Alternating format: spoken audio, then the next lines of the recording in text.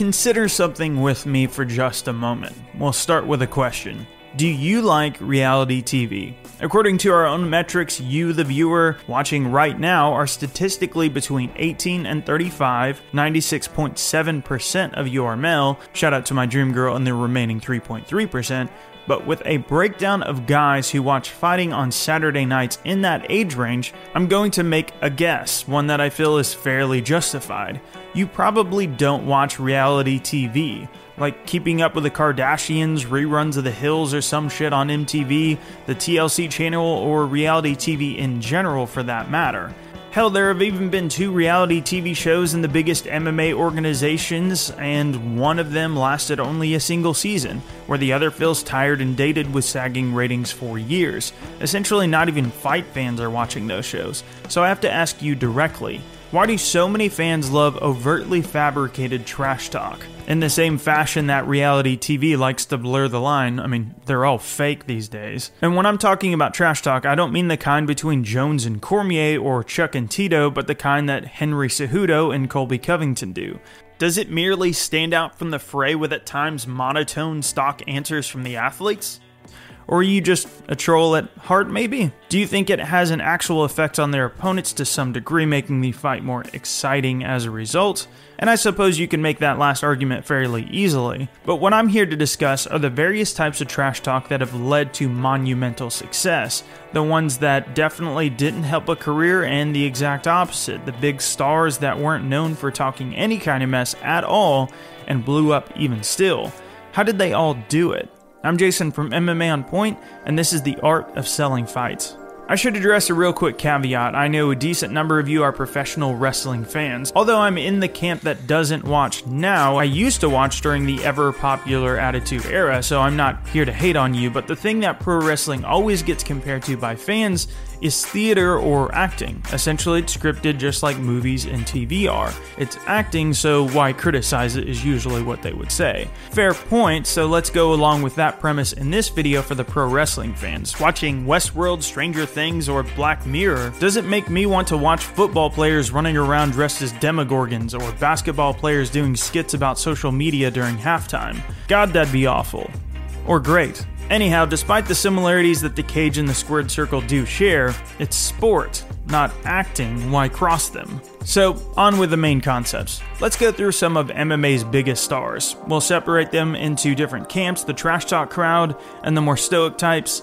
And I mean the big box office stars. We'll call it the 600K pay-per-view buys club. Starting with the trash talk group, we've got the usual suspects: Conor McGregor, Chael Sonnen, the Diaz brothers, Rampage Jackson, Tito Ortiz, Brock Lesnar, Daniel Cormier, Michael Bisping, Rashad Evans, Jon Jones, and BJ Penn. And to be fair, some of those I'm being a bit charitable with. Brock did some trash talk, but usually it was after fights. He didn't like doing media and avoided it most of the time. Even in the WWE, he had a mouth working for him. Same with guys like BJ Penn, who famously said he was going to try to kill GSP, which was hauntingly hilarious. And even Jon Jones, who is most of the time respectful outside of heated rivalries. I don't think I've heard him say a bad word about Thiago Santos, Anthony Smith, Shogun, Lyoto Machida, etc. One could say Rousey belongs in this group too, but she usually didn't talk a ton of trash with her opponents. Most notable exception was Miesha Tate, or the infamous rant before losing to Holm. That fake sweet act is, I see right through it. I really do. It was all fake. Anyhow, I don't think I'm missing too many names here that sold about 600K or more and hit a high level of pay-per-view stardom. So then this brings us to the group that didn't talk a huge game.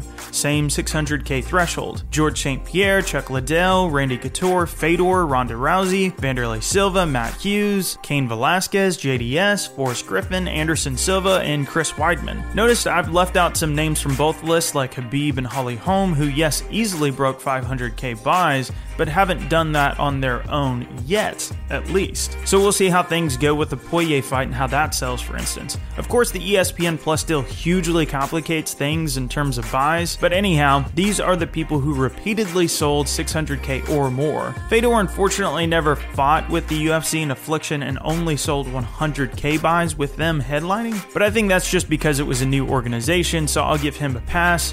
Kimbo is a bit of a weird exception too, considering he never fought as a pay-per-view headliner. headliner. And so just kind of diving into this deeper, I'll start first with the group that doesn't talk trash. While they don't hold any of the individual records, guys like GSP, Couture, Liddell, and Anderson are up there with the best of the best sellers and highest earners ever. What I think it comes down to for this group is plainly the gameness that they all had. Every single one of them was a champion at some point. They fought every big name in the book, and they never compromised who they were to do it. Forrest Griffin was the incredibly relatable guy with huge heart that overcame much more impressive fighters by his own admission. He was hard not to get behind. GSP and Anderson were legacy champions that never talked trash. Couture held multiple titles in multiple divisions multiple times for each belt. Weidman did the unthinkable. You get the point. It makes all the sense in the world they were all so successful and such big stars. So then let's go back to that first group. Of those 11 names that I mentioned for trash talk, how many of them would you say were disingenuous about their antics or faking it for the audience? I think you'd have to remove the Diaz brothers really quickly there. I don't think anyone doubts that they are being who they are in the cage and on the mic. And I definitely didn't think BJ, Rashad, Rampage, and Jones were going out there and just putting it on for the cameras. Then that leaves a few ones left, and we'll continue working our way up. You got Bisping, who I think has definitely played it up for the audience, especially in the GSP fight, but I also think he meant most of what he said, and he's always talked about the very real element of trying to get into fighters' heads. Trash talk happens on the schoolyard for a reason. They're not doing it for us, they're actually trying to get into their opponent's head, or throw him off at the very least. Look no further than the Jorge Rivera versus Bisping fight. No questioning the sincerity of that one. Brock definitely hammed it up a couple of times, most ridiculously and poorly with Cormier, but when you even watch the Frank Mir fight at UFC 100, which was probably the most shit he ever talked, note he never really did that with Carwin or Velasquez. He just basically stayed on task and just wanted to fight. But anyhow, with Mir, he was still fuming after he won. Roid rage or something, whatever you want to call it. Those guys still hate each other to this day. That was extremely real beef. Tito's a super interesting one because he's clearly done some god-awful acting on the MMA stage, like against Chael Sonnen with the stupid juice box gimmick. But when you look back at what made him most famous, he legit was getting into it with Ken Shamrock and Chuck Liddell. They clearly disliked each other. He was that cocky asshole from Huntington Beach calling Gay Metzger his bitch, and then crying after losses to Chuck and Randy because of his massive ego.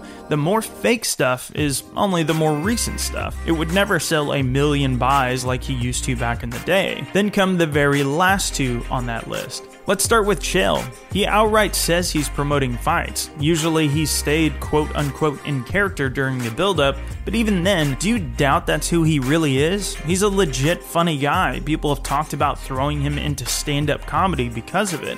His shows on ESPN and his podcast follow his ability to speak really well because that's who he is. A witty, jokey, sarcastic guy with an ability to charm. Do you really doubt that's not who he is? The joke about Big Nog feeding a carrot to a bus is one of the most hilarious stories in MMA history. It had almost nothing to do with fighting Anderson at all, by the way. More of an offshoot about Brazil and the Nogueira brothers' credentials as certifying Anderson with a black belt in jiu-jitsu. Anyhow, you get the idea. He's really an entertainer at heart that is legit funny and very sharp-tongued. Then lastly, the biggest mouth of them all, Conor McGregor. I already know a ton of people are going to give me a shit ton of flack for this, or maybe not for others, but I really don't mind that. But Conor McGregor is an actual fucking madman. I don't know if you guys have noticed this. There's a great piece done by the Montage King recently, and side note, I should add that I'm stoked to see that channel active again. I've been a fan of him for a long time. But beyond that, they did a great video featuring all the batshit crazy stuff that McGregor has done, for real. The dollies, slapping a Bellator official, smashing cell phones, traffic violations, all the petty shit. Whatever you want to say, that dude is crazy. You could argue he's just doing it for headlines and to stay in the conversation, but there are millions of better ways of promoting a fight that don't involve going to jail. I think one of the cheap responses and criticisms I'll hear back is that I'm just a huge Conor or Chael fan or something. While I'll admit I was more behind Conor in the past, I draw the line with hurting innocent people like he did on that bus. I've also grown tired of the inactivity and controversy far before that. The other would be the famous line, "It's only business," from the Khabib fight, but another YouTuber by the name of Mix Molly Whoppery did a fantastic in-depth look of that statement. All the evidence actually suggests that he didn't say that. I'd highly recommend his argument on that subject, which is much more persuasive than I'll be able to be in only a few short sentences. So what's the overarching theme here? The answer to the question, how do you sell fights? The answer is obviously very complicated, but the short answer is win. Be ambitious and take on all comers, including established names. My chief reason for why I thought Demetrious Johnson struggled with promoting himself in the first video I made for this channel was based on the relativity problem that he had, no big names to compete against. I doubt very many of you can say you watch MMA now because of Joseph Benavidez or Ray Borg's careers, but many more can say Randy Couture, Tito Ortiz, or Chuck Liddell. They all fought each other. Same with Anderson and Chael, GSP, Nick Diaz, or Matt Hughes. This is a near, and I emphasize near because there are always exceptions, near universal truth. You do something well enough, you surprise people and be ambitious, it's going to catch on.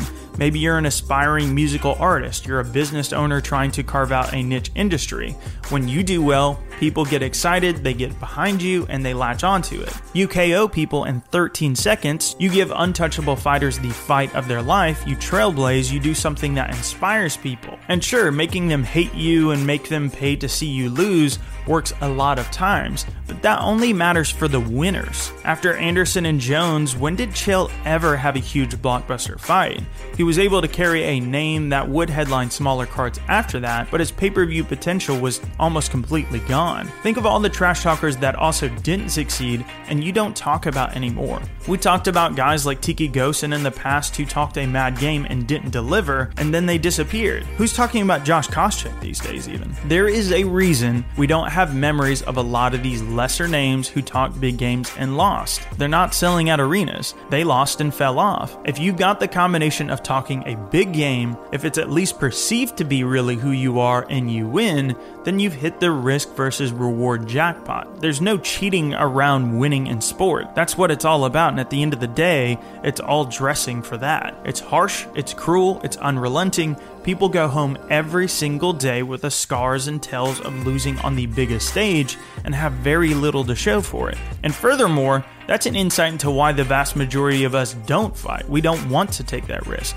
It's a fucking crazy sport in a world of political minutia and insane level of drudging fake bullshit on TV. One of the most pure things you can watch right now is MMA. No storyline or script beats what happens in the cage. I would encourage the fighter to simply just speak their minds and be real. It's a crazy thing for most of us to even just imagine what they're going through, what's going on in their heads, what are they thinking. It's so much more violent than the increasingly mundane and toned down domestic lives that we all lead. Giving the fans a window into their mind and what makes them tick is wildly fascinating and something you can easily get behind. People like Forrest Griffin, people like Chuck Liddell, people like Randy Couture. I'd argue Cejudo would be a much bigger star for the moment if he just drops the gimmick. It makes people think the shit is corny or even a staged fight if they don't watch the sport. Colby sounds nervous to me when he talks, looks totally uncomfortable in front of a microphone. He's a terrible actor. I don't get why anybody would want to see bad acting, like blatantly bad acting. He's not witty or humorous, just more fake shit that distracts from the sport more than anything. Real beef, actual fights sell more than anything. Thanks for watching my list, guys. If you enjoyed the video, subscribe and like. We upload at least 3 videos per week about MMA, and it really helps us out when you do so. If I missed anything on this vid, let me know in the comments, and feel free to follow me on Twitter at JasonTheHeart, or follow the official channel account at OnPointMMA. Thanks for watching so much, and I'll catch you on the next video.